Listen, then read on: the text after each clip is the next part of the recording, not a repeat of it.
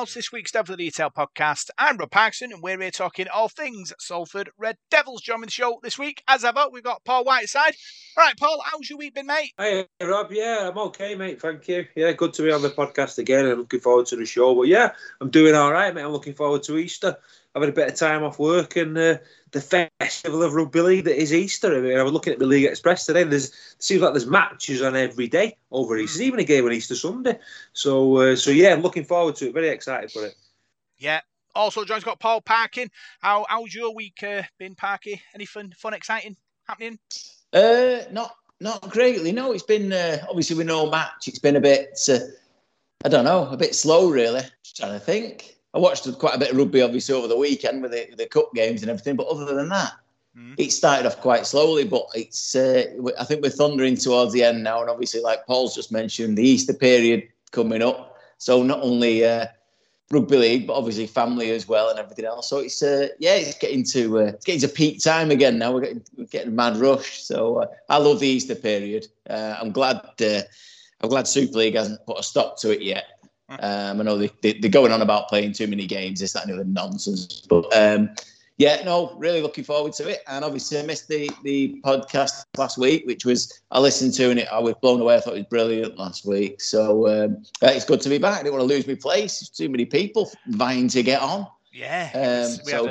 So we had a full house last week. It was a really, really good show, all about learning disability and the physical disability and what the club are going to do and the planning to do parking. It was, really kind of really opened my eyes about how far the club's come. Oh, it was fantastic. The work that's gone in what seems a relatively short time to organise such a massive thing, and the learning disability thing, and even learning more about the kind of physical rugby league side of it, where it's there are different challenges and everything else, but it's a specific thing on its own, and the learning difficulty thing. I mean, the people who are involved in it are incredible, obviously, to take on that responsibility and that work.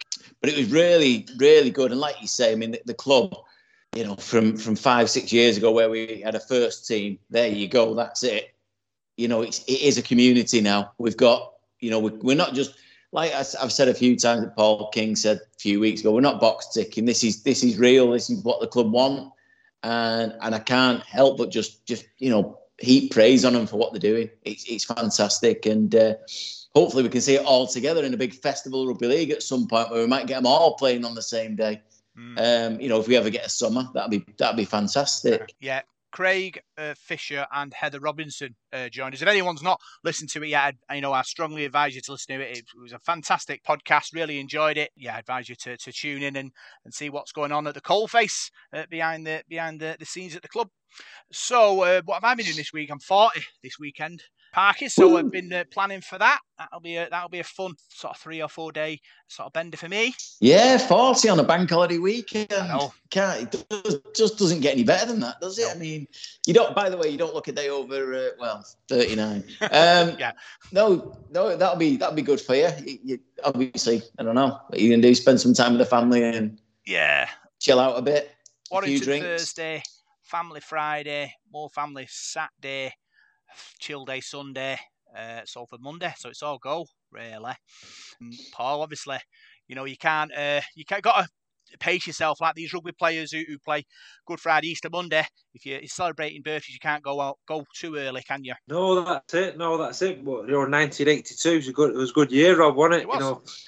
All the good people were born then. I was born in 82 as well. A bit just a few months younger than you, but yeah, it was a good year, and it's going to be great. I mean, like you were just saying there, having your birthday at Easter time is great, but the rugby league at Easter, I mean, just going back to it, I mean, people going about Christmas and all that. I mean, yeah, it's great for the kids and all that, but I've always loved Easter. I don't know what it is. Ever since I left school, I've always had time off work at Easter when I booked time. People, what are you booking time for Easter for? 'Cause it's rugby league. It's wall-to-wall rugby league. Even if Salford aren't playing, there's loads of games on the telly. There's loads of local teams on Hornets play Oldham, which is not far from where I live, and stuff like that. You got Wigan and Saints on the telly. And this year, with us playing Thursday, I might have a chance to watch Wigan and Saints and all the local guys, because you can never normally watch them because we're normally playing on the Friday. So, I mean, I don't know whether I'm right in saying, is this the first time we've played Thursday since the deluge at Lee in 2008. I think it possibly might be when we played there on a Thursday night. So, and I think I spent all day Good Friday in 2008 sat in front of the fire trying to dry out. I had like pneumonia all day. But yeah, I mean, yeah, I'm sure you'll have a smashing weekend with your birthday and all the rugby league that's going on as well, mate. Yeah, super exciting. We've got a load of rugby league to talk about. Today, we're going to look back at the Wakefield defeat. We're going to look at the reserves at 2 games they've played since our last podcast, with all the big news coming out of the club through the week. We've got Paul's wonderful World Rugby League part of this show, and then we're going to preview the game against Warrington. So we'll start with the defeat against Wakefield. You're listening to Devil in the Detail, and this is your big match review.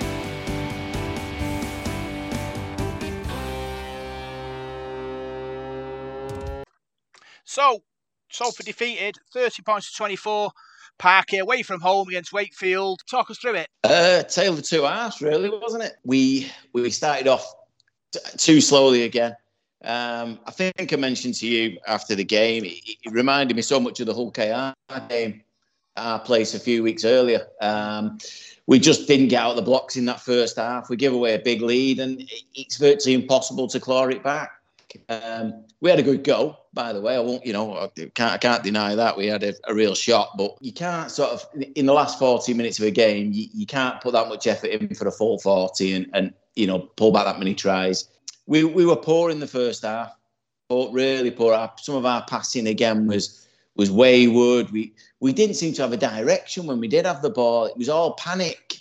We've said it a few times. Great playing off the cuff, but you need to set things up a little bit better rather than, getting a set on their line and then fourth tackle, just kicking it through to nobody or throwing a silly pass out.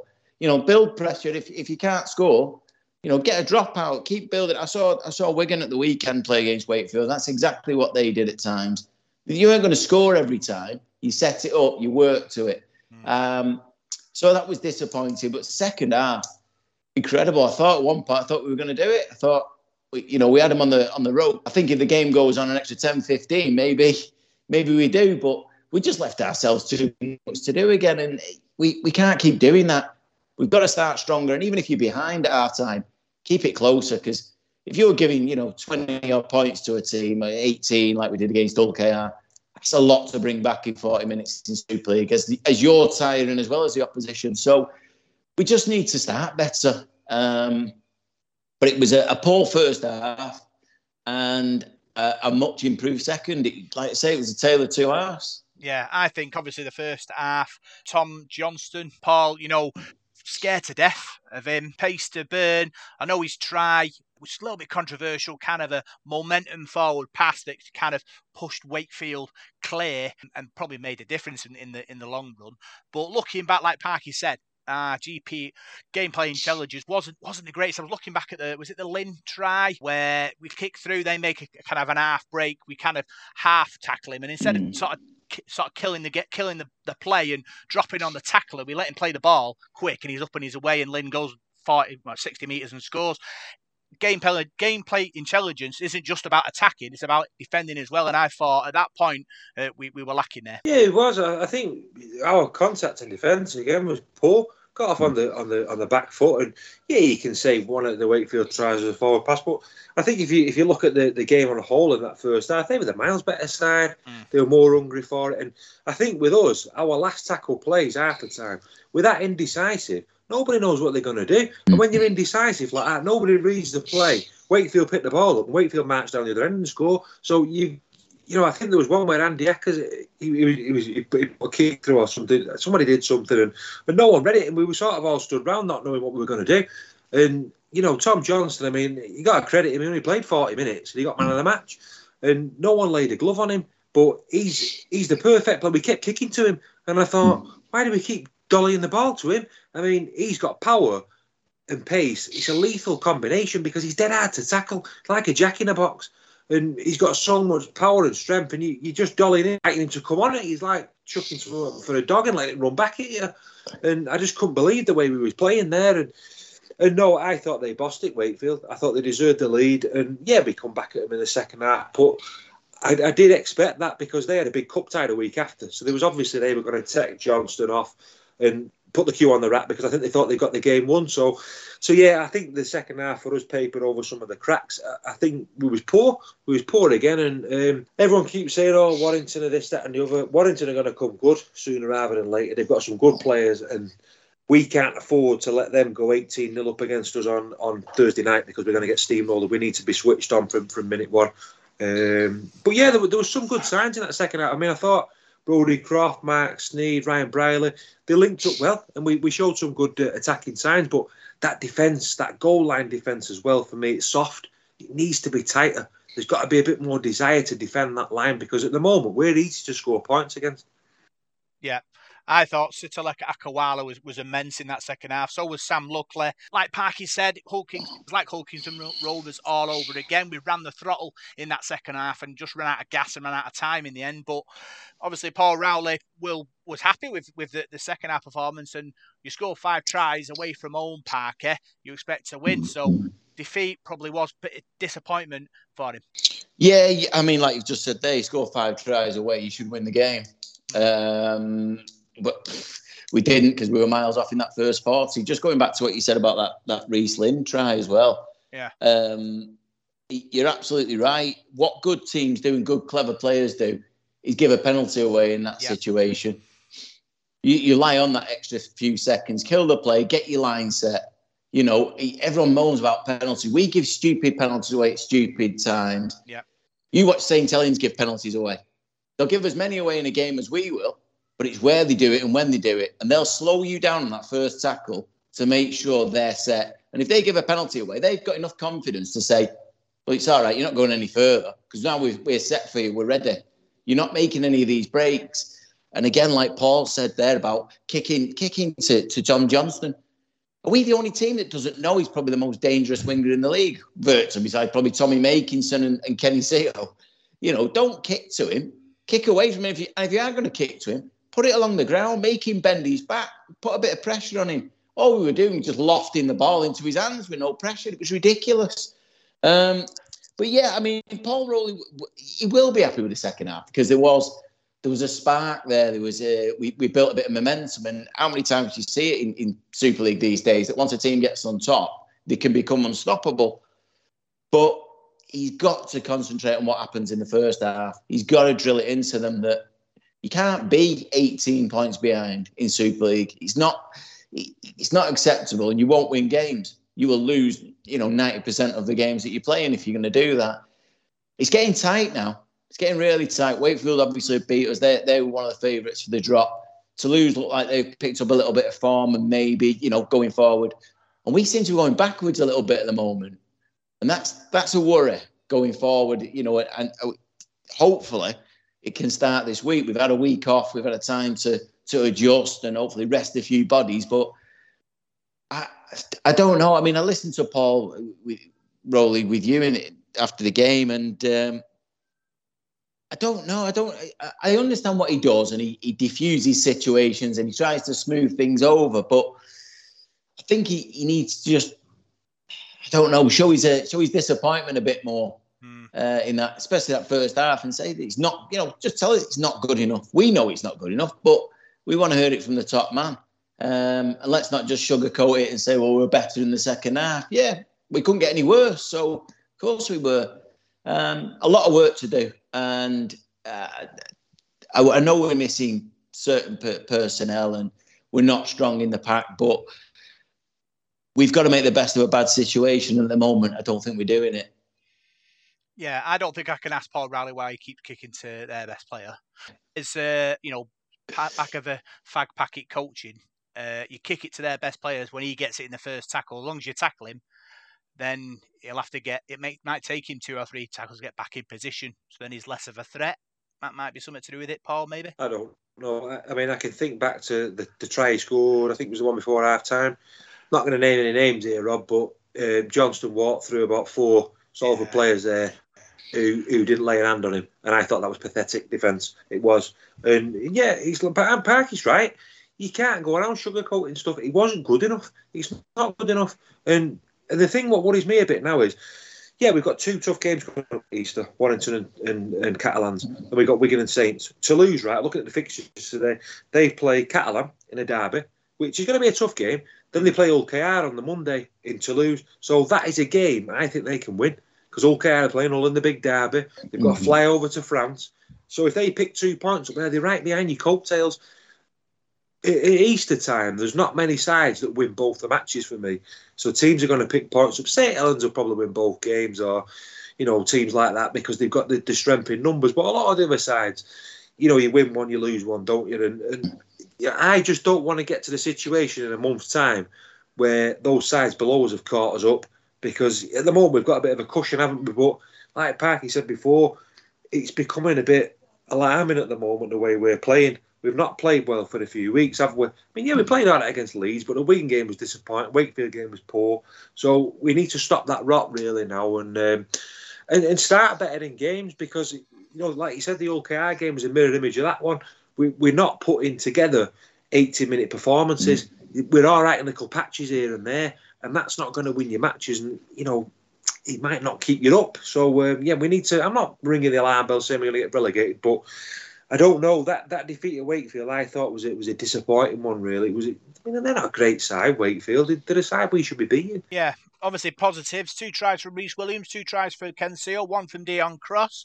Parky, our backs, sharp in that second half. Yeah, well, when we get on top and we give them a chance, then yeah, but, first of all, we've got to do something with the ball and keep hold of it and build that, like I said, build the pressure, build the threat. We don't do that. And the amount of times in that first half where, again, like Paul said, it'd be a last play and someone would just do something. Someone would get the ball and kick it, or and everyone would be looking around going, well, what was that for?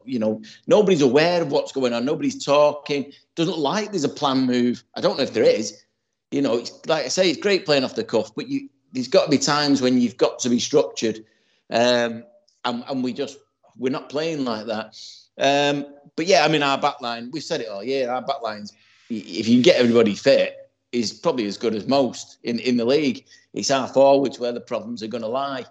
I mean, Kenny Seal, you give him a chance, he's going to score. He doesn't waste many, does he? He won't. He doesn't get dragged into touch. He doesn't drop the ball very often. When he does, it's a massive shot. Rhys Williams took his chance well this week, really did. We do. When I read that Burgess wasn't playing, I was a bit deflated, because obviously, Wakey have got a bit of pace out wide as well, and I was a bit worried because I don't think Rhys played brilliantly at Wigan. He wasn't shocking, but I think he just looked a bit out and off the pace. And Dion Cross, well, simply for us, he's the find of the season and possibly one of the finds of the season for Super League. He's just been an absolute diamond for us. He doesn't make mistakes. He's another one. And he, obviously knows where the line is. He was a winger, so he can score. But we need to set up the platform for him.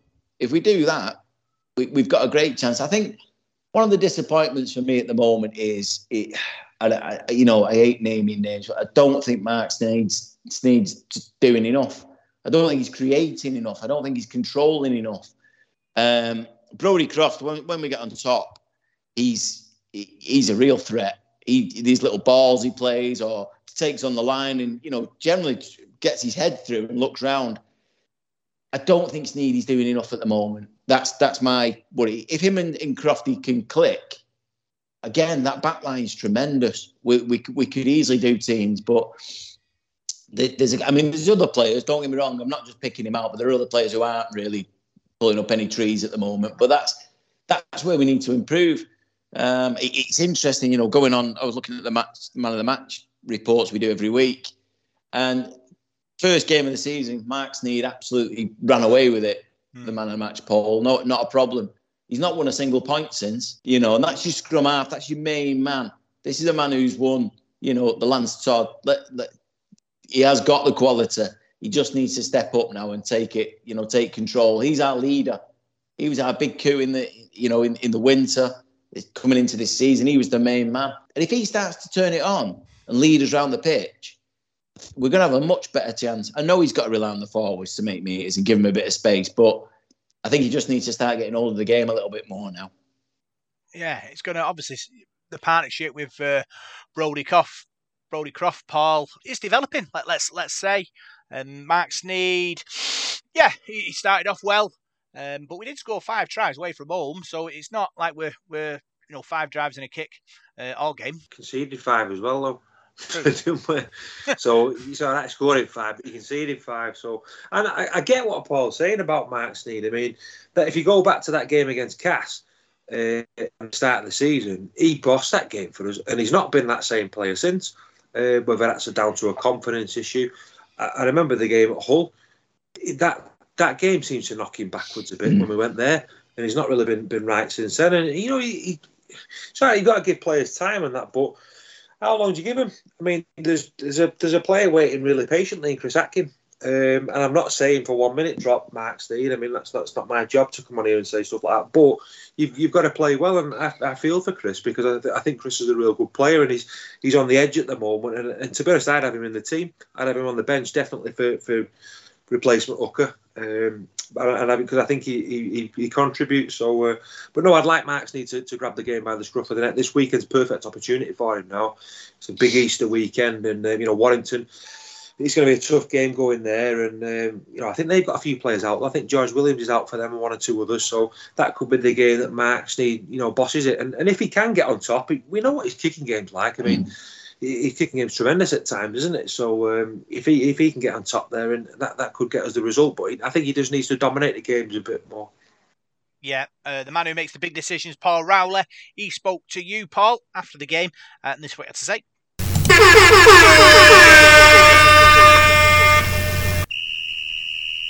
Coach's Corner. Right, Paul Rowley joins me. Did you leave yourselves a bit too much to do in that second half? 24-4 down, you've come back, just not quite there. 100%, yeah. Just said to Radio Manchester there, we dipped our toe in the water and you can't do it. So we weren't resilient enough defensively, for sure. And to be fair, when they played a simple plan, which we had in place, it was really good. We rolled them up the middle. We were good with the ball. We scored 5 tries, and that should be enough for a win. But you can't win in any league if you're not willing to defend, bend your back, and defend tough. So whilst they try hard, and they always do, and the great group who the bond and camaraderie is second to none, probably the best I've ever experienced in my life. But you've got to put that alongside toughness and resilience, and that they're the attributes you need to defend. What did you say to the lads at half time? Because it just seemed a totally different Salford side at the start of that second half. You built pressure, you seemed a bit more patient with the ball on the last tackle. Was it a big sort of speech you had to give them at half time?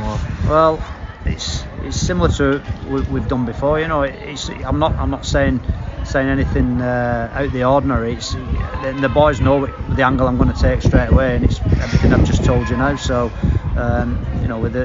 with a bit of fire in my belly, obviously, but we should have that anyway. We're Super League players, so everybody should have fire in their belly and come out ready to attack through the D, not see what the other team's going to offer and try and chase something. So, but that's about being mentally tough, and we spoke about that consistency at the beginning of the year. It's tough. Being consistent's tough, and being a champion, being a winner's tough. So nobody's going to give it us. We've got to go and take it, and we're offered an opportunity, and we're offered a lot of jeopardy as well. Comes with the territory, but ultimately we can go round the houses, but you've got to play tough, and that's indeed. Just looking back at that second half, positives in there. There's some good tries there. Reece Williams, I think he deserves a special mention. He's waited patiently for his chance in the team this season. Played pretty well at Wigan last week. Took his tries well this week. Yeah. There's loads of positives, to be fair. All in attack. Thought were really good. I thought both our pivots had a really good dig in attack as well, which is a plus, and they earn the right to voice their opinion in other things now amongst the team. So and then on to Dragon, on to Reece. He's been good. He's really hard not picking Reece, who's so consistent and so good. But we've got 3 class wingers at the club in Budgie and in Ken. So fair play to him for being patient, and fair play to him for coming here and being fantastic. You had to shuffle the team round today. You've lost your back row in James Greenwood last week. Shane Wright's out. How do you think the lads went? You put Jack Ormer at the back there, Elijah Taylor, you shuffled those round. I thought Jack at times looked good out there running that way. He's a big lad, isn't he? Yeah, well, Lanham was back row and Elijah was back row. They played 80 minutes, both of them. So Yeah, you'd like back rowers in, wouldn't you? But it is what it is. So unless someone's going to chuck us a load of money and buy us a couple of back rowers, then we'll go with them 2 boys. But to be fair to them, and like the rest of the lads, they try their heart out. They never give up, and I thought they actually both played pretty well today. They were all right. A couple of lads went out on loan this week. Have you got any signs of getting anybody in on loan, to shore up that back row? Is there anything irons in the fire? Or? No, we haven't got any money to get anybody on loan, so that's the whole purpose of it. They're not playing for us. There's a week off obviously next week, so there's two objectives. One, to get a game in before that Easter period, and 2, to get money in, and it's just quite as simple as that. So ideally I'd have every player here and nobody out on loan, but that's not the club that we are at Salford, is it? That's not where we're at. So I'd love to be in that position, but unless someone wants to come in with the millions, then we're not. So we're a club that works hard and fights and scraps for everything we've got, and has tried to be as resourceful as we can with finances and how we rotate and utilise our attributes. You'd love to be in the cup quarter-finals, but you've got a week off next week. How do you use that now? You've got to use that to prepare for Easter. It's a big game against Warrington, a derby game really for Salford. Yeah. You must be looking forward to that. Yeah, they're all big games, and it's like we'll have a few days now to chill out. I think every opportunity we get to have give the boys a little bit of a break physically and mentally is important, because we've got games coming thick and fast. We've got unbelievable run of games, to be fair. It's where we're going to Catalan at home, Warrington away, so it doesn't get any easier. So I didn't want to mention that run too. Well, we're aware of it, and that's what I'm saying. There's opportunity, there's jeopardy. So I'll be honest, I'm pretty chilled, because we kind of know everything is there. It's quite evident where we go wrong. It's quite evident where we go right. So it is what it is, and we'll keep making sure we prepare the team the best we can. And the boys are happy and working hard, and we just need to be more resilient indeed. It's really simple and simple to say. Obviously not so simple to do, but that's what we've got to aspire to be. Thanks very much for speaking to us, Paul. No worries. Thank you. So that was Paul Rowley talking to yourself. Paul, he said that basically we left too much to do in that second half. He was happy with the 5 tries. He was positives in attack, but obviously weren't happy about the contact and resilience and toughness in defence. No, that's right. I don't think he was dead happy.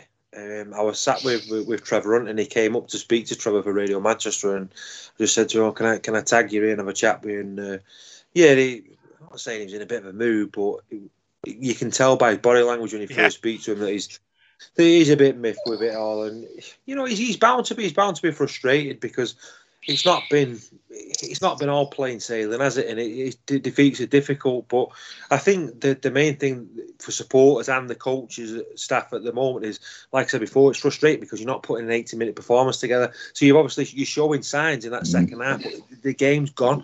I mean, I come away from that game and I speak to my dad on the way home, and it's like that game's there for the taking, really.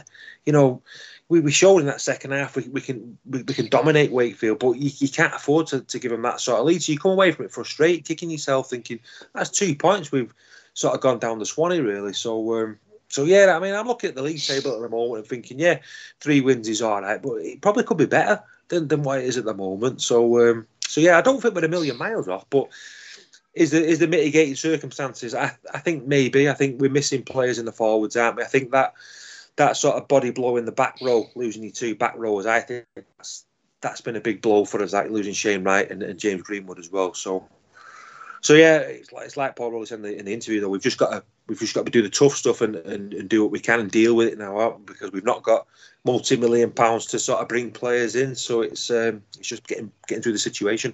Yeah, full of praise for Elijah Taylor and Ryan Lannon at Parky about the stint they put in that second row. But yeah, I suppose it's about consistency and hoping that we can get through this tough period. Yeah, like Paul just said there, we prove we've got it. In patches in games, we're a real threat. Like I said, you scored 5 tries last week away at Wakefield, which they're in a bit of form as well. I think it was the 4th game on the bounce they'd won. They're no dummies, especially on their own patch. We have got it. We just don't switch on for 80 minutes. We don't concentrate. Certainly in defence, we get really sloppy at times and let teams score simple tries, like I said there about the one with Johnston, just dance around God knows how many players. I mean, that's unacceptable for this level. But yeah, we have got to get through it. And the East is going to be very difficult. I mean, again, going off what Paul said, there teams like Saints will probably go back to back and win them both. I mean, they're all right, they're exceptional, but because of the depth of squad, you know, they'll be bringing players in that we had on loan last year. You know, they'll be taking that step. We haven't got that. So how do we back up 2 games with already the players we've lost? How do we do it? I don't know. It's going to be very, very tough. But this is rugby league. This is rugby league at the highest level. And these lads, you know, have got to prove that they're good enough for this level. And the next month, well, the next 4 games, if you like, are going to be just ridiculously tough. But we've got to get through it. You've got to play everybody. You know, there's no hiding place in Super League. And I mean, Warrington, like we say, I know we'll go on to Warrington later, but they're not in great form. They're a good team and they will come good. And I've got no doubt about that. I think they'll still be in the mix at the end of the year. But is it a chance for us? You know, we've had a week off as well. You know, we analyse their weaknesses because obviously they'll be fragile. If we get off to a good start, who knows? But yeah, just sort of wrapping up the Wakefield performance. We proved we could beat them. We could have done if we'd have just started a little bit stronger and stayed in the arm wrestle a little bit longer. But no, there are signs that we've got something, but we just need to do it for 80 minutes. Yeah, looking at the stats, Parky, tacklers, Alex Gerrard, 35, Andy Ackers, 41, Elijah Taylor, 35, King Vuniyayawa, 36, Ryan Lannon, 30, Jack Ormonroyd, 17, and Sam Luckley, 21. Working hard there, Paul, the forwards, Grafton. Not working hard enough, though. No. Not working hard tackles enough. Are there, Yeah, the stats. Yeah, but there's a lot of missed tackles as well. I mean, I know we say that every week, don't we? But got to work harder. At this level, you've got to work harder and you've got to do more. And I think there's certain forwards who know that. I think they've got to make more meters than what they make. And they're working hard, but you've got to work harder. If you want to finish in that playoffs and be in that top 6, you've got to be ruthless. I mean, look at that James Roby at St Helens. I mean, the meters he makes every week. I mean, I was talking to somebody about him today. He's probably not like a sort of Cameron Smith sort of player. He's just like Mr. Perpetual Motion. Just keeps going like a Duracell bunny. That's what you want. Anyone can do that. You'd have to have talent to do that. I mean, obviously he's a talented player, but you've got to die for the cause. I mean, you've got to put it in, and I don't know. Do we put it in every week? I mean, I'm not asking Salford to be like the Australian Kangaroos. All I'm asking for is 100% effort, and do that little bit more. So yeah, there's hard work going on there, but I want to see a bit more. I want to see that goal line defence be stronger and tougher, because it's easy to break down at the moment. How many tries do we concede from kicks, short kicks, soft stuff? I think the soft tries, like, you cut those mistakes out, and you're going to hang on in games a bit more. So yeah, the lads are working hard, but let's just see a bit more. Yeah, top meter makers, Rhys Williams, 122. Ken Seo, 137. Tim Laffey, 108. Forwards, Sitaleka Akawala, 60. Elijah Taylor, 91. King Vuniyayawa, 105. Ryan Lannon, 75. Sam Luckley with 71. So obviously I always say that if you get 4 or 5 over 100, then you're going in the right direction. We got 4, and that's why we're close, but not close enough. Yeah, I think obviously just going back to what you said about Taylor as well. He's a real workhorse, isn't he? He's in both them stats there as one of the top tacklers and top meter makers, and you get that every week. And that's going back again to what Paul said about, are all the players doing that? Are they all putting it in like that? Do they all care as much? I've seen comments from people saying on social media asking what does Elijah Taylor bring to us? I scratched my head, and I think these are people who I have faith in knowing a bit about rugby league. The guy's a machine, an absolute machine. He does not stop. He's a leader on the pitch. He's not going to do the flashy stuff.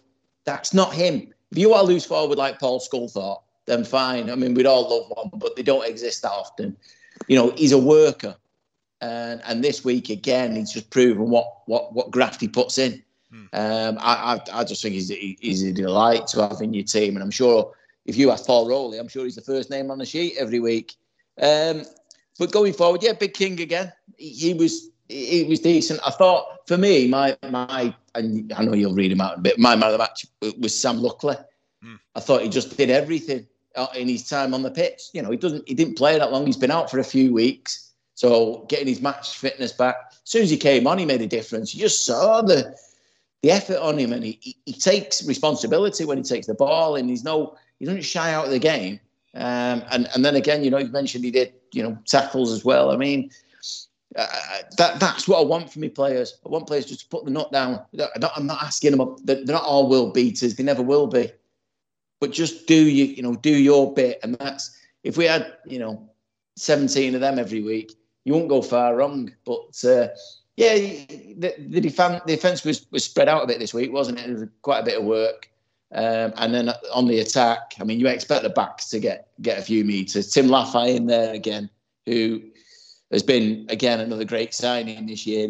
He really does put the work in. But, it's just got to all come together, hasn't it? And like Paul said, you know, a little bit more, and let's do it for 80 minutes. Yeah, big thanks for your 3-word match reports on man of the matches. We'll start with you, Parky. Slow starters again, Sam Luckley, Matt Carr, on to Warrington. His man of the match was Sam Luckley. Adam, definition of madness, Taylor. Mark, Wide Awake Club, King Vuniyayawa. Phil Rogers, must start better. John Waite, some amateur defending, Taylor. And finally, Arthur Bollard, sloppy defence, Taylor. So, I suppose, haunted by that first half, Paul. Battle back second half, ran out of juice in the end. Well, that Elijah Taylor didn't do too bad then, does he? Because he got like 3 or 4 there. I saw that comment on social media. I don't know who it was. But yeah, everyone's entitled to an opinion. But I'm in the same boat. You watch Taylor and the work that he does. And I think the vocalness of him and the presence of him and the sort of human being that he is, he'd be first on the team sheet for me, just for his leadership skills, and you can see the effort he puts in. You look at him when he walks off the pitch, he's absolutely fagged out because he's worked his socks off, and he does it every week. So yeah, I understand what people say sometimes, because people sort of notice the flashy stuff and things like that. So I do get that. But I thought Taylor was great again on Sunday. Just a shame that breakthrough. He couldn't have got that ball to Ryan Brierley, because that could have been a big changing moment in the game. So yeah, I don't think I put a man of the match really. I wasn't too sure who to go for, but I thought Taylor was good again, and those some big performances. And King Vuniyayawa, who we mention every week, I think I've been really impressed with him. I think he'll get better as the season goes on. I think, you know, like Tim Laffey as well. I mean, talking to somebody about him the other day, what a find he's been. He's every week. You know, you mentioned Dion Cross before. I think Dion Cross is one of those players who's an 8 out of 10 every week. I think Tim Laffey is an 8 out of 10 every week. You don't really see him do many poor things. Everything he does is more or less right. You know, nothing flashy, but everything he does is perfect. You know, he doesn't make a lot of mistakes. And if you've got blokes like that in your team, you're halfway there. Yeah. I think Elijah Taylor is better suited for the second row for what he does, which is make his tackles, make his yards, drive people on. Personally, I like a pivot as my loose forward, but that's not his game. Parker, his game is to work hard, grasp, make tackles, and obviously he's played second row because we haven't got any second rows. But for me, I had to keep him there. Yeah, maybe. The question is then who plays loose forward. Who is that pivot? I don't think we've got one in the squad in that way. I don't think we've got a real ball playing forward. Perhaps maybe, you know, Harvey Levette when he comes back, if we get him back at any time soon. I think he's got that about him. But again, he's a second rower himself. So does he want to play? I don't know. It's a tough one. I'd like to see him back in the squad, by the way.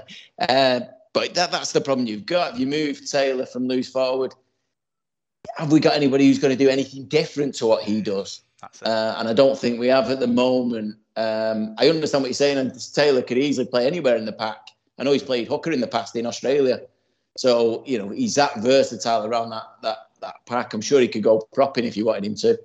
But, the loose forward is a bit of a tricky one, really, for us, isn't it, at the moment? But I think he might have to stay in the back row with our injuries in the second row. Yeah, I agree with that. I think obviously he works hard, and obviously that makes up for obviously not having a specialist second row, and obviously with Lannon there as well. I think they played really well on Sunday, and I think it was Armonroyd at loose forward. Paul, I thought he looked okay, running wide, running at smaller defenders. Obviously, it was not a loose forward, so he's not ball handling, but he's finding space. I think going forward for me, Jack Armonroyd will probably be better suited to play in the second row. He's got a bit of pace and he's a big lad. If we can get him on the training field, running out wide, running in the channels, a bit like when we first got Andy Coley when he came over from Swinton. He had a lot of pace, and I think in the end he became a prop. But a lot of his best years at Salford were in the back row. So Jack Armonroyd could be that sort of guy. I like that in teams, having big back rows. I mean, look at Liam Farrell at Wigan. How many tries has he scored in his career? He scores more tries than a lot of wingers do because of the way he plays the game. So I'd like to see. I think that could be a possibility for all. I'm not saying loose forward, because I think people in rugby league forget loose forward is probably one of the most important positions on the pitch, because it's that link between your forwards and your backs. You're the sweeper. You're everything. I mean, some of the best players I've seen at Salford have been loose forward players. I mean, look, Mark Flanagan was. The job he did was tremendous. And I think we've missed him. We've never really replaced him since he's gone. So it's a specialist position. And like Parky said, I don't think there's anybody else. I know Danny Addy's played there, but for me, he's not a loose forward. Never in the memory of man. He's more of a utility sort of forward, really. So, or a bit of a hooker. He's not big enough for loose forward. So I don't think we've got anybody else at the club at the moment who can do that job. I must admit, I'm really looking forward to seeing Harvey Levett coming back. I think he's a quality player, and just been such a shame he's had injuries, because he'll be like a brand new player for us. And he was going great for us last year till he went out. So could he be the guy that steps in there, can move the ball about? We'll have to wait and see. But one guy who I think deserves a shout out from me in particular is Ryan Lannon, because I've been a bit of a critic of him in the past. And just thinking the other day, he's been playing really well. And I think he's probably our longest serving player as well. I was having a look, reading an old programme the other day. He's been at Salford some years now. I mean, I know he left to go to Hull KR, didn't he? But he's probably put a few appearances in, and I think he's worked hard last few weeks, so he deserves a pat on the back. I suppose he has that extra responsibility, Parky, of being the only second row. So he's got to make sure that he does what he needs to do right, rather than get pinged or whatever for penalties. We can't afford to lose him when the situation with him. Yeah, I think probably Paul Rowley's had a word with him as well to kind of say to him, look, you're not a young lad anymore. This is your time now. You're in the prime. This is where you make your mark going forward. And he flatters to deceive sometimes. I don't know if I've said it on here before, but I know I've said it plenty of times in the South Stand and stuff. That when he came through, and it was obviously he's related to Gareth Hock in some way, isn't it? He reminded me of that kind of player. He was a bit marauding. He was a bit difficult to tackle. He was a maverick, a bit like, Hock was. And then he seemed to go backwards, and then we let him go out on to Hull KR, didn't we? We had the swap deal with Daniel Murray and all that kind of stuff. And then when he came back, he seemed disinterested to me. I don't know what it was. He didn't have that sort of vibe about him. But then, like you say, the last few weeks, he seems to have changed again. And I think there may have been a few words behind the scenes about his discipline and how much he's actually, concentrating on rugby league and doing his job. And then all of a sudden he's just switched, and he seems like Paul said there, he's been around a while now, but he seemed like a senior player in that pack now. And he's trying to make a mark, and he's trying to keep his nose clean. And if he does that, I've seen it in the past. He has got talent. There's no doubt about it, and he's a proper second rower. But he's just got to put it together now and use it, that maturity, and hopefully, stay fit, and he can probably boss around that second row. He did score a wonder try against Warrington about, was it 2 or 3 years ago? He's got wonderful feet. Super quick when he gets in open spaces. Just need him on the edges, really. If you can get him on an edge, he can go. So, yeah, obviously our only second row, so such an important role for him at the moment till we get some more bodies back. So let's talk about the reserves now, Paul, 2 games for them since our last podcast. They've travelled to London and drew 30 all. Tries from Henry Davis, Nathan Taylor, Jack Stevens, Matty Unsworth and Josh Rourke. 4 goals from Callum Green. 30 all draw at London. Yeah, it's a tough place to go, London. We said that, didn't we? And to go down there and get a draw is probably not a bad result. And no, they finally defeat the reserves, aren't they? Let's have it right. They've not played that long together. There's a lot of new players in there, and Danny Barton seems to be moulding a decent side there. I mean, I know the Huddersfield game at the weekend they were beaten, but Huddersfield are a good side. They had some decent players in their lineup, so it's good. It's just good that they're playing, and we've got that reserve team in place, really, to be honest with you. And no, I think it's vital. It's vitally important, for us going forward to have those players in our pool. We've not got the biggest squad in the world, so if we have got a reserve team. We've got a team for players on the fringes to play, and I think it's only a good thing. But no, I think the draw down in London was no mean feat, really. It was a hard working display.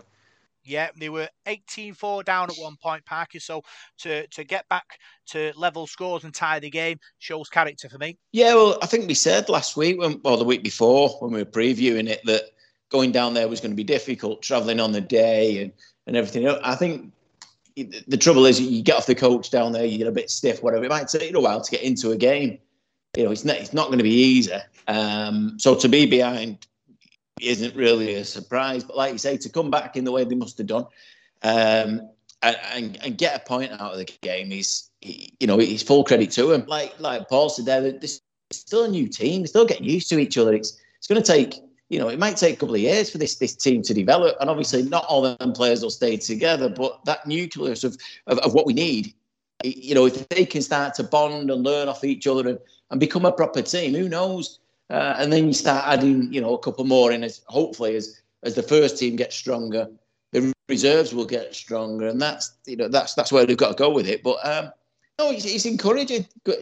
It's going to take time. We haven't had a reserves for I don't know how long now. Is it 10, 20 years? I don't know. So it's going to take time to put together and find the right players, and as we go, certain players will drop off and new ones will come in. But we just got to get game time in the lads and see what, get them tested at that level before we even dream of getting them up into the first team squad. And Jack Stevens scored again there. And what I've seen of him, I think he's a tremendous player, and fingers crossed he can continue to develop within that setup and start to mould into the first team. But it's going to take a while before we see the fruits of that labour. But they can only do what they can do at the moment. Yeah. And then they faced Huddersfield this week and lost 38 points to 14. Tries from Nathan Taylor, Jacob Lee and Lewis Hall. Goal from Escare. They were 12-0 down after 15 minutes. They battled back with a try from Nathan Taylor. Then obviously Huddersfield found another gear. We kind of got a couple of late tries to sort of make the score a bit more respectable. But Huddersfield are a good side. So it was a tough day at the office for the Reds. Yeah, it was. I know Huddersfield supposedly got a good youth set up there, haven't they? Ian Watson talks about that, doesn't he? And they've had some decent players come through to their first team. And yeah, it was always going to be tough going there, wasn't it? So there's promising signs, though. Like Paggy said there about Jack Stevens, he's a very, very exciting player, and he's a player I've enjoyed watching, and he's one of those that you just keep in your eye on now and hoping he can get that that jump into the first team. I mean, Mark Sneed's not getting any younger, is he? And if Jack Stevens can learn off players like Mark Sneed and Chris Atkin, Brodie Croft, and he can learn his craft and make his way into the first team, I think that for me, that's what it's all about. I mean, I know Jack. I'm sure he's a Wiganer. I think his dad's a Wiganer anyway, because I follow his dad on Twitter and he follows me.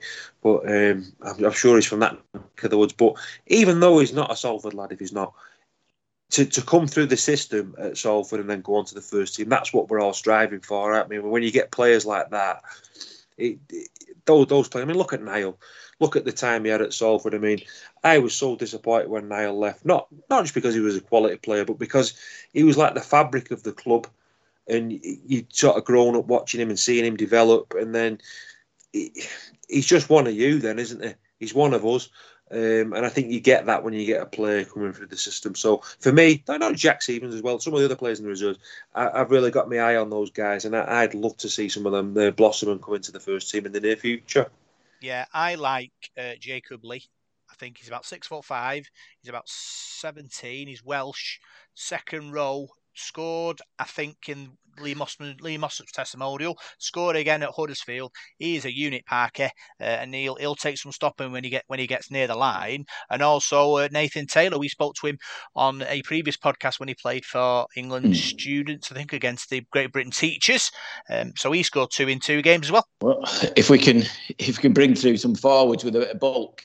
I think that's the key for us right now, isn't it? Because we can't go out and just sign huge players or anything like that. That's what we need. So that'll be interesting to see. I've not seen much of the reserves this year. Obviously, I've seen the odd bit and the friendlies and that kind of thing. But it'd be interesting to see how they do develop. But if we've got these promising players, especially the Welsh lads that we brought, because I know there's a lot of hope, and I heard really good things about them before we signed them, that we needed to go out and land these lads before somebody else comes in and gets them.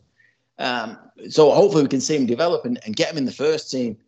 I know they're only young and inexperienced in the game, and that's a different side of it, the physical side and the actual understanding the game and how it flows at that level. But, in the next couple of years, hopefully, we can bring these lads through. We're not going to be in this position again where we start a season with, you're looking around at your pack going, well, who's, we haven't got any size or anything, and you can bring these kids in who are massive, who are only going to get bigger.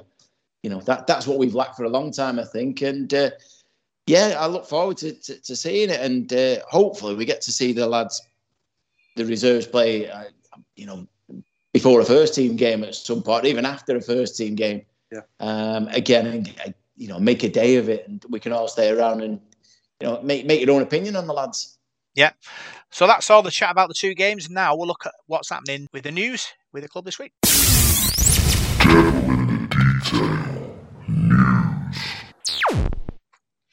So, news this week, Paul.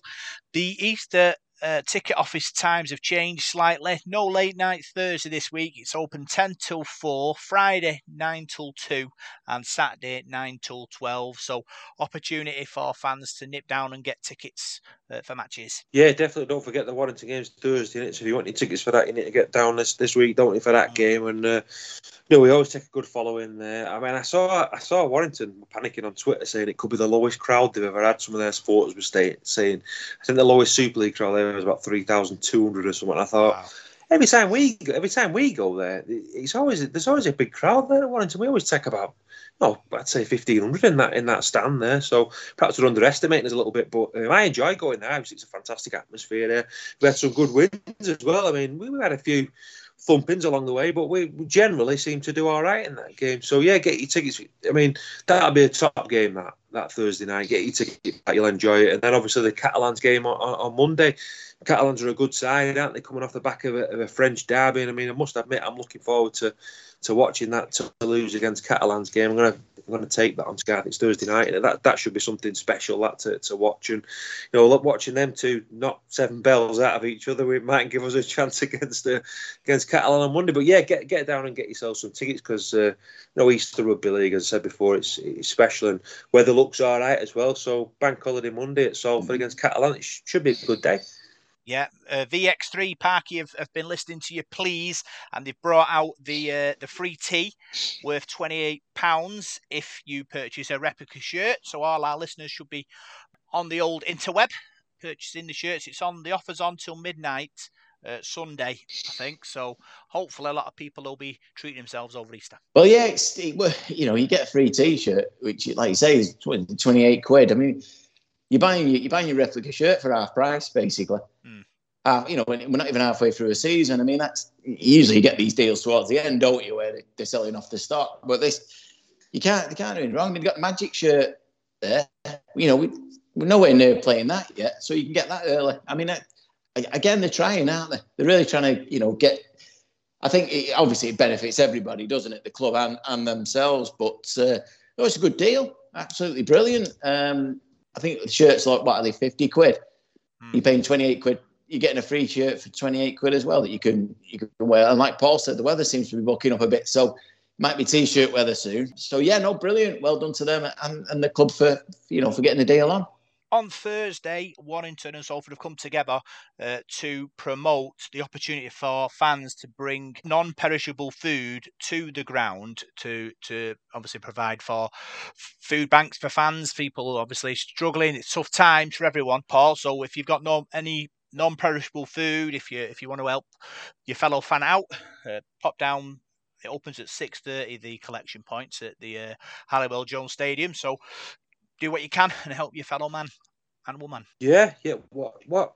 Forgive my ignorance. What's non-perishable food like tin stuff and tin stuff that don't go off? Yeah. Yeah. No, it's a good cause. I mean, yeah, it's difficult at the moment without being too political. I think people in general are struggling, aren't they, with the way bills are going and that. I mean, I get people moaning at me all day long at my job saying, "Oh, why is the gas bills going up and all?" It's like I say to them, "Well, I don't get it for free. I have to pay as well." But I can understand where people are coming from. Things are dear and it's difficult, isn't it? But if you can't afford to eat, then you are in a real state, aren't you? So people, might really need that. So if you can help out and bring something, it is a good cause because you don't want children and elderly people and people like that not being able to eat food and that. So yeah, good cause that. Yeah, obviously rugby league people coming together over Easter. Okay, hopefully they'll get a lot of donations and people will be able to obviously enjoy their Easter. Yeah, well done to him. Well done to Warrington for that. Full credit to him. There's a lot of people out there really struggling. Everybody seems to be struggling now, but there are people out there you don't realise how little they really get and how much little they've got. And no, fair play to Warrington. It's good that. I mean, I don't suppose it's very easy for many Salford fans to cart stuff down if you get the train or something like that or a bus. But I hope some people can do that. But no, fair play to them. It's like we say, it's all about the community. Rugby league. It's both your own community and your own towns and cities, and the game itself, how it looks after each other. It's one thing that we should be rightly proud of in the game, that we do look out for each other. I mean, you see what rugby league community done for Rob Burrow and Mossy Massaw and people like that. We do look after each other. So as much as we have these intense rivalries with each other, at the end of the day, we're all the same, aren't we? With rugby league fans, I think. So no, fair play to Warrington for that, and I hope they get some stuff in. Yeah, I looked on Twitter, Paul. Canazid Rhino's he's called Lewis, broke his arm. Obviously, we hope he recovers soon and gets back playing the game that we all love. Oh, I'm sure he will. Yeah, it's a bad breaking. I remember breaking my arm when I was about 13 playing football, and you think it's the end of the world, and it was bloody painful. So I understand what he's going from. I remember doing mine, and I had mine put in plaster, and I could move the plaster down. So when I was at home, I could do bits and bobs. When I went to school, I could pull it forward, so I didn't have to do any writing at school. So I fiddled my way around. But I remember doing it. I playing football. I went home to my dad. My dad grabbed hold of my arm, and he says, "Paul," he said, "there's nothing wrong with you." And I went, "Oh, Dad, I think I broke my arm. I need to go to the hospital." He went, "Nah, you just jarred it." So get him some peas out of the freezer. Anyway, they took me to hospital and I broke it in like 3 places. Yeah. So thanks a lot for that, Dad. So yeah, I understand what the lad's going through there. So speedy recovery, mate, and I'm sure he'll be back playing for Caddy sooner rather than later. I broke my arm falling off a rope swing parquet, sat on my arm, they made like an S bend out my wrist. Went to the hospital, got it straightened out on my dad, and obviously put me out. And this Cockney doctor came up to my dad. And he said to him, "Are you Rob's dad?" But in a Cockney accent, it sounded like "You're Rob's dead," which blew his mind at one point. He always talks about it. But it was one of the most painful moments in my whole life. And the worst thing was, as I had pins in my wrist, and the pins were like set between the two bones. So when it got time to taking the pins out, they had to kind of pull it out. It was about, I would have been 15, maybe 14, 15 at this point. So the doctor and the nurse held me down and then tried to pull it but wouldn't go. So then they had like 3 or 4 other people trying to hold me down while they pulled it out. And it was the first time I swore in front of my mum. There's a fact for you, which was unbelievable. Have you ever broken anything, Parker? Yeah, I broke my arm, broke my wrist actually, falling out of a tree. Oh. Yeah, I thought it was quite cool actually when I had the plaster on, because it was about the same time as Gary Lineker had some strapping on his arm in the World Cup in '86, I think. So I felt a bit Gary Lineker-ish. Yeah, I was only a youngster then. I wasn't much of a tree climber. I don't know what I was doing in the tree. It was actually at the back of the old Willows, the squash centre that used to be facing the Willows. I don't know why I was in a tree. I don't know what I was doing, but my best mate at the time managed to drag me home on some lino. Literally dragged me down the back alley. Anyway, very, very bizarre situation. But no, going back to the incident, I mean, sadly, it's happened, but he's learned earlier that rugby league's a tough sport, and you do get these bumps and bangs, but hopefully he'll be back training soon and showing off his arm to everybody and getting back in the game. But yeah, no, speedy recovery to the lad. I know we all know what it feels like by the sound of it. It's not a nice feeling, but no, good luck to the kid and hope he gets back soon. Yeah. Final bit of news. I want to thank everybody who's donated coffees through our Ko-fi fund. Lou, Dom, Andy Lancashire, Banners, Mike, Glennis, all donating coffees and helping us fund the podcast. Can't say how much I appreciate that. And thanks for everything and thanks for the money, and we'll put it to good use on the podcast. So that's all the news, and now we'll look at what's happening in the world of rugby league with Paul Whiteside.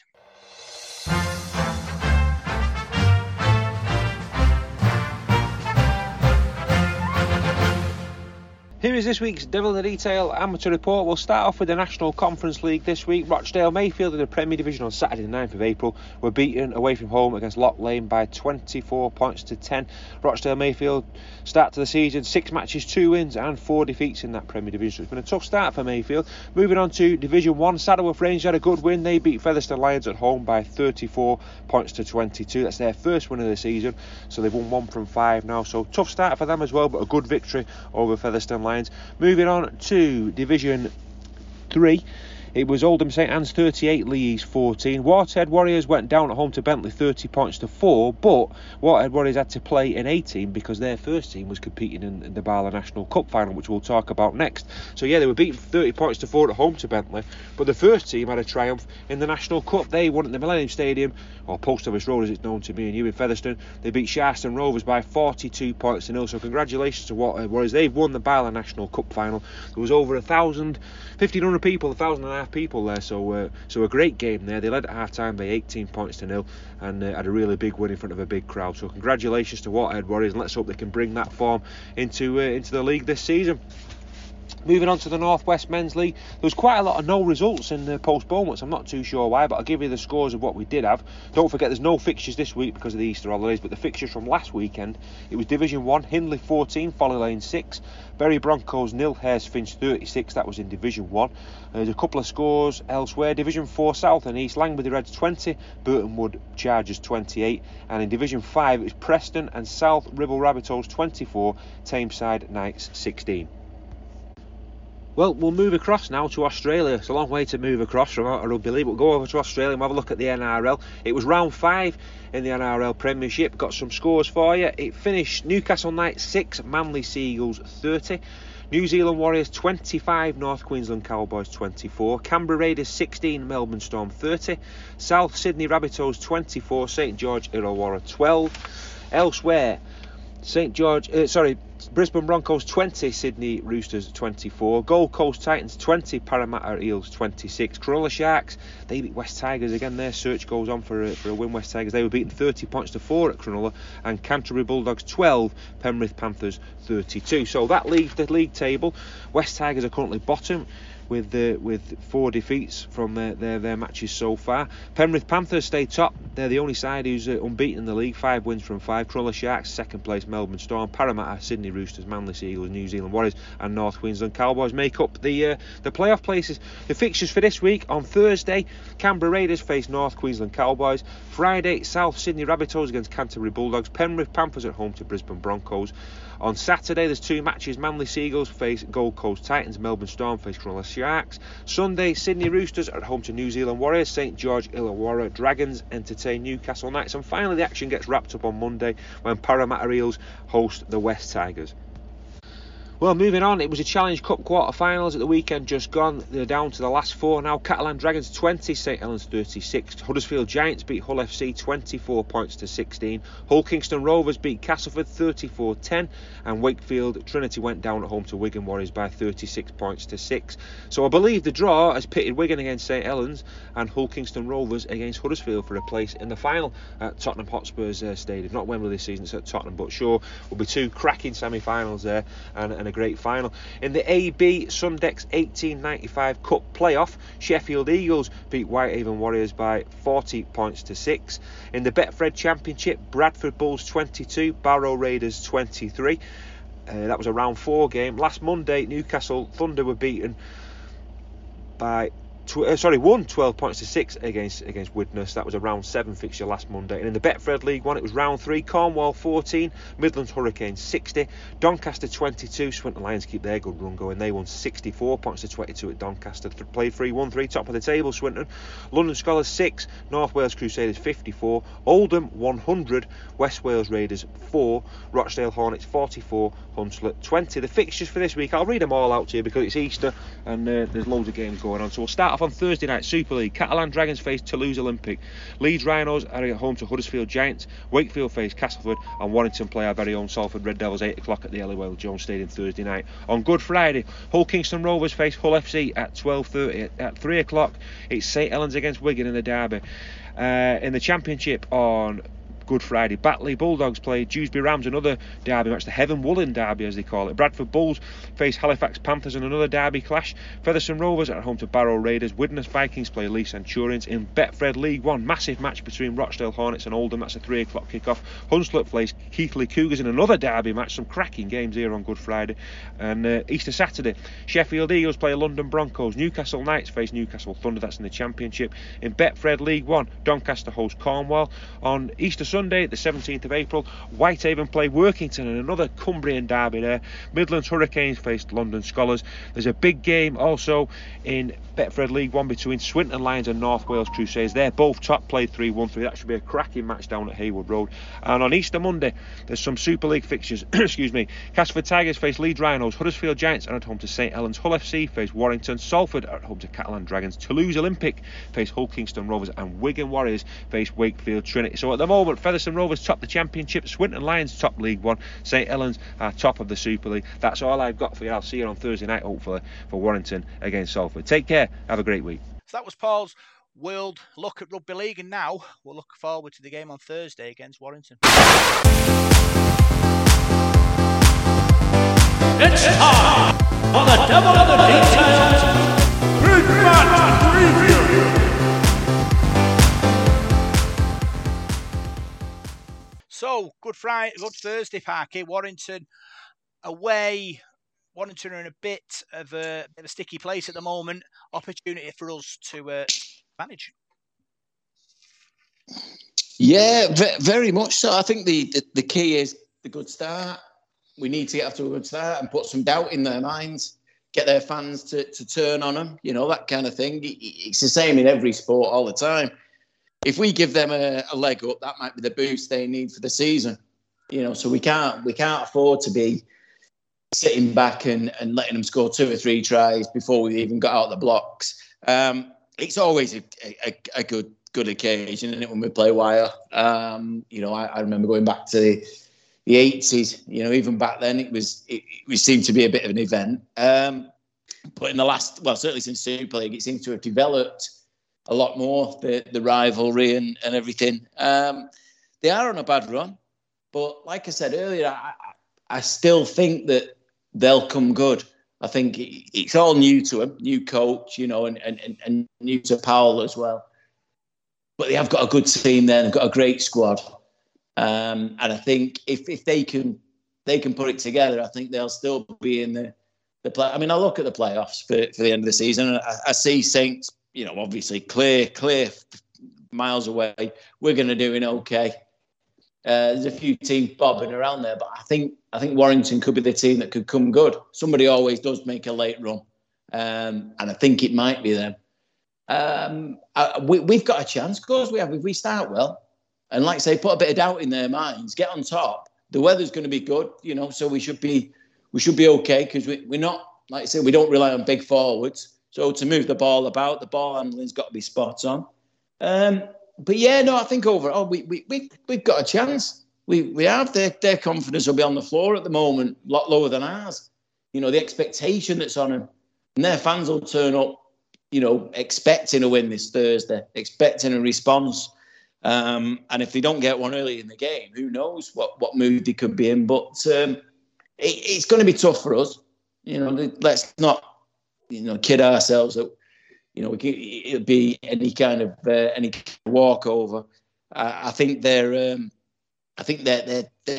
sort of eagerness to please their coach and their fans will see them start like a house on fire, and that's what we've got to put out. And then, hopefully go away and score the first couple of tries and to put the game in our favour. But it'd be interesting, the team again. I don't know if anybody's coming back, if there's anybody fit. How he's going to change the pack about, I don't know. But no, it's going to be a good game and a good day, a good evening. And like I say, if the weather can stay like it has done today, it's not been too bad later on in the day. It could be a really good evening for the fans as well. Yeah, Daryl Powell under pressure. Paul obviously struggled at Warrington, was the king of the castle at Castleford.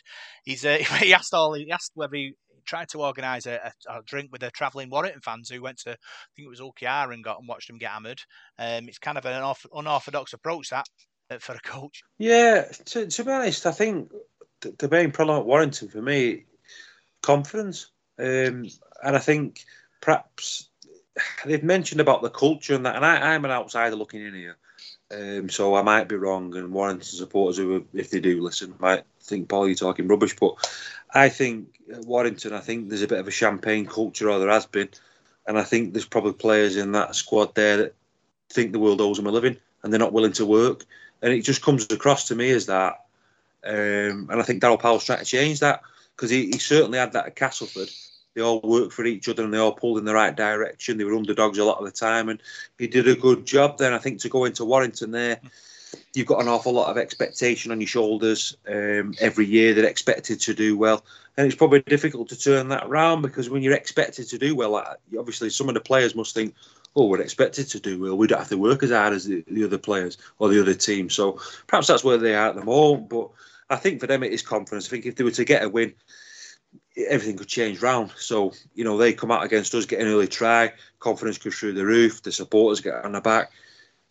That's how things go. For us, like Parky said, he's bang on. You've just got to put that fire out, because they're going to come at you like a whirlwind, aren't they? So you've got to withstand that pressure. It's going to be like the Alamo early doors in that game. Withstand that pressure, quieten the crowd down, take the sting out of them. And we've got players in our squad that can do damage, because let's have it right, Warrington can't defend. Their defence is just as bad as ours. So there'll be chances in that game. I can see it being a high-scoring contest, but let's not take Warrington for granted, though. They've got some quality players. We've got to keep them quiet and just... I think for us, if I was Paul Rowley, I'd just be saying to the players, let's not worry about them. Let's just concentrate on our own game. Let's be solid. Let's be tough. Let's want it. Let's want this game more. Let's be hungry for this game. Sod Warrington, we can't control what they do. We can control what we do. We can control our attitude. Let's go out there and play like this is a cup final, and give the supporters a really good Easter. So and if Warrington beat us, then hats off to them, they beat us. But we've got to go out there and give it our all. Yeah, the 34 people listening in Warrington Park, we're looking forward to it. I'm sure there'll be a few Birchwood Reds in that number as well. So it'll be a good game. Hopefully a big following from Salford and a good day. Yeah. Well, we have got quite a few Salford fans in Warrington that I know of. So hopefully it's some of them that are listening. Yeah, I think going back to what Paul was saying there about Warrington as a club and the culture.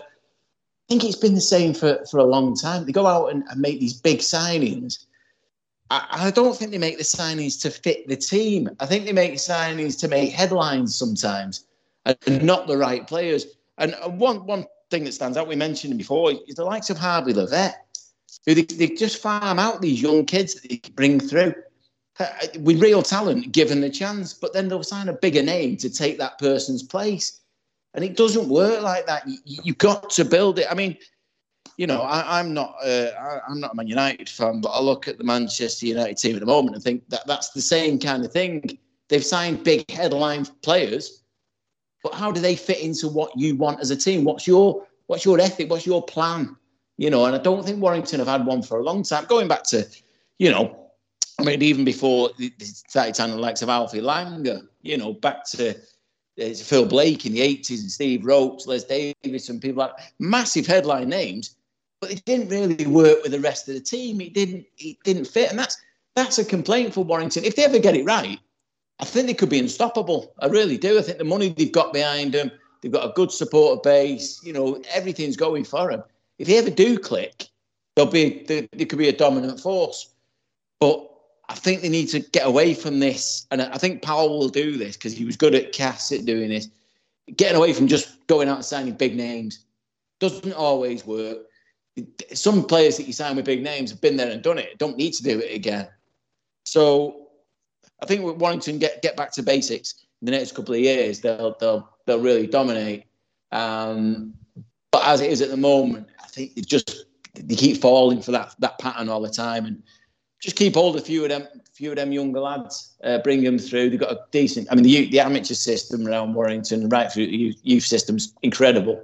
So no excuses for them really. They're in a completely different league to us in that way. But yeah, no, you know, going on to the game, when we get on the park, we're all level, aren't we? It doesn't matter what they've got, how much money they've got in the bank. It's about our players just muscling up and getting stuck in. Score prediction off you, Paul? I think I was speaking to my dad about it today, and I told him a score, and he went, "Are you right?" And I went, "Yeah, I think it'll be tight." And he went, "There'll be more points in it than that." So I changed my mind. So I'm gonna go Salford, Warrington 24, Salford 28. 24-28, Salford. How about you, Parker? Yeah. Wow, that's a tough one, isn't it? I mean, my head definitely says a Warrington win. I just think that they're due. That they're not. I can't see their losing streak going on any longer. But who knows? But as I want a Nando's, I'm going to throw out. I'm going to throw out a score. I'll say Warrington. I don't want to go too close to Paul here, do I? Really? Yeah.